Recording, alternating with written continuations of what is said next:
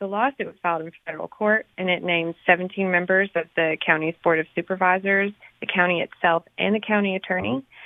So it's a pretty heavy suit, but its claims all center around what it described as unfairness that was related to the county pulling the Reporter's newspaper of record designation because county officials didn't like how the paper covered its news about county government, and also allegations that the county had impeded on the paper's news gathering abilities by issuing a gag directive on public officials.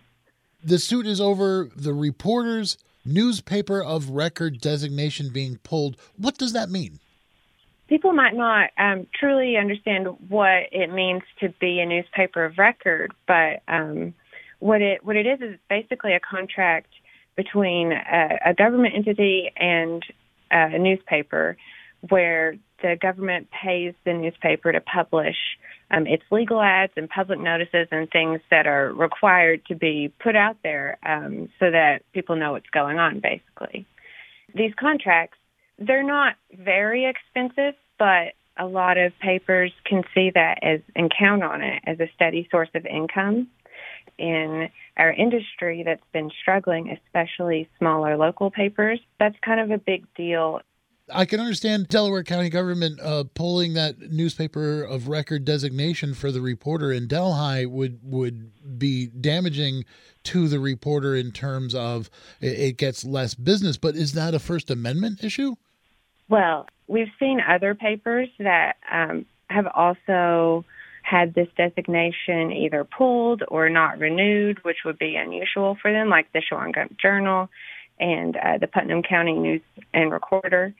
But this case is probably a bit unique because a year after the designation was pulled, the county's Board of Supervisors, plus more than a dozen other types of county officials, signed this letter and sent it to the Reporter. And it did say outright that they did not like the paper's coverage, and that was why they chose a different paper to designate that year. So in that case, then, First Amendment being that the government isn't supposed to impose on what the free press is doing, and that sounds like government passing judgment then. True. Yeah, that's what the lawsuit claims.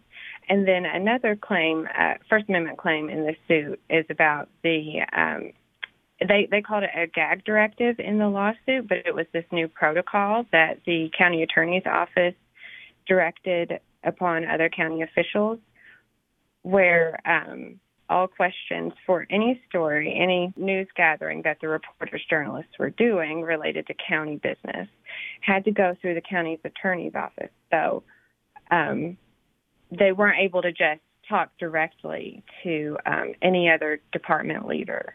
So they are claiming that impeded on theirs and the public officials that they would inquire to First Amendment rights to speak openly on matters that they are well versed in, sharing public information freely. When exactly did this happen? This suit was actually filed on Monday, but the Reporter had already sent a demand letter to the county in the summer to let them know that they were contemplating this lawsuit, and they're being represented by the Cornell Law School First Amendment Clinic. So that correspondence was between a lawyer for the clinic and the county to let them know that they would contemplate a lawsuit if they didn't change that protocol and reinstitute them as the newspaper of record and compensate them for the losses that they've experienced. Okay, so what happens next? Well, definitely going to see how it plays out in court. I want to see how the county responds, because the county did decline to comment for our story about what was going on. And the county attorney would be the one to have to respond on behalf of everyone who was named. So it'll be interesting to see how they defend their actions and their explanation of why they did it. It might be a little while, but we'll be sure to keep readers apprised as soon as we know more information. Absolutely. We'll talk to you about it too. Lana, thank you so much for keeping us up to date on all this. Thanks for having me.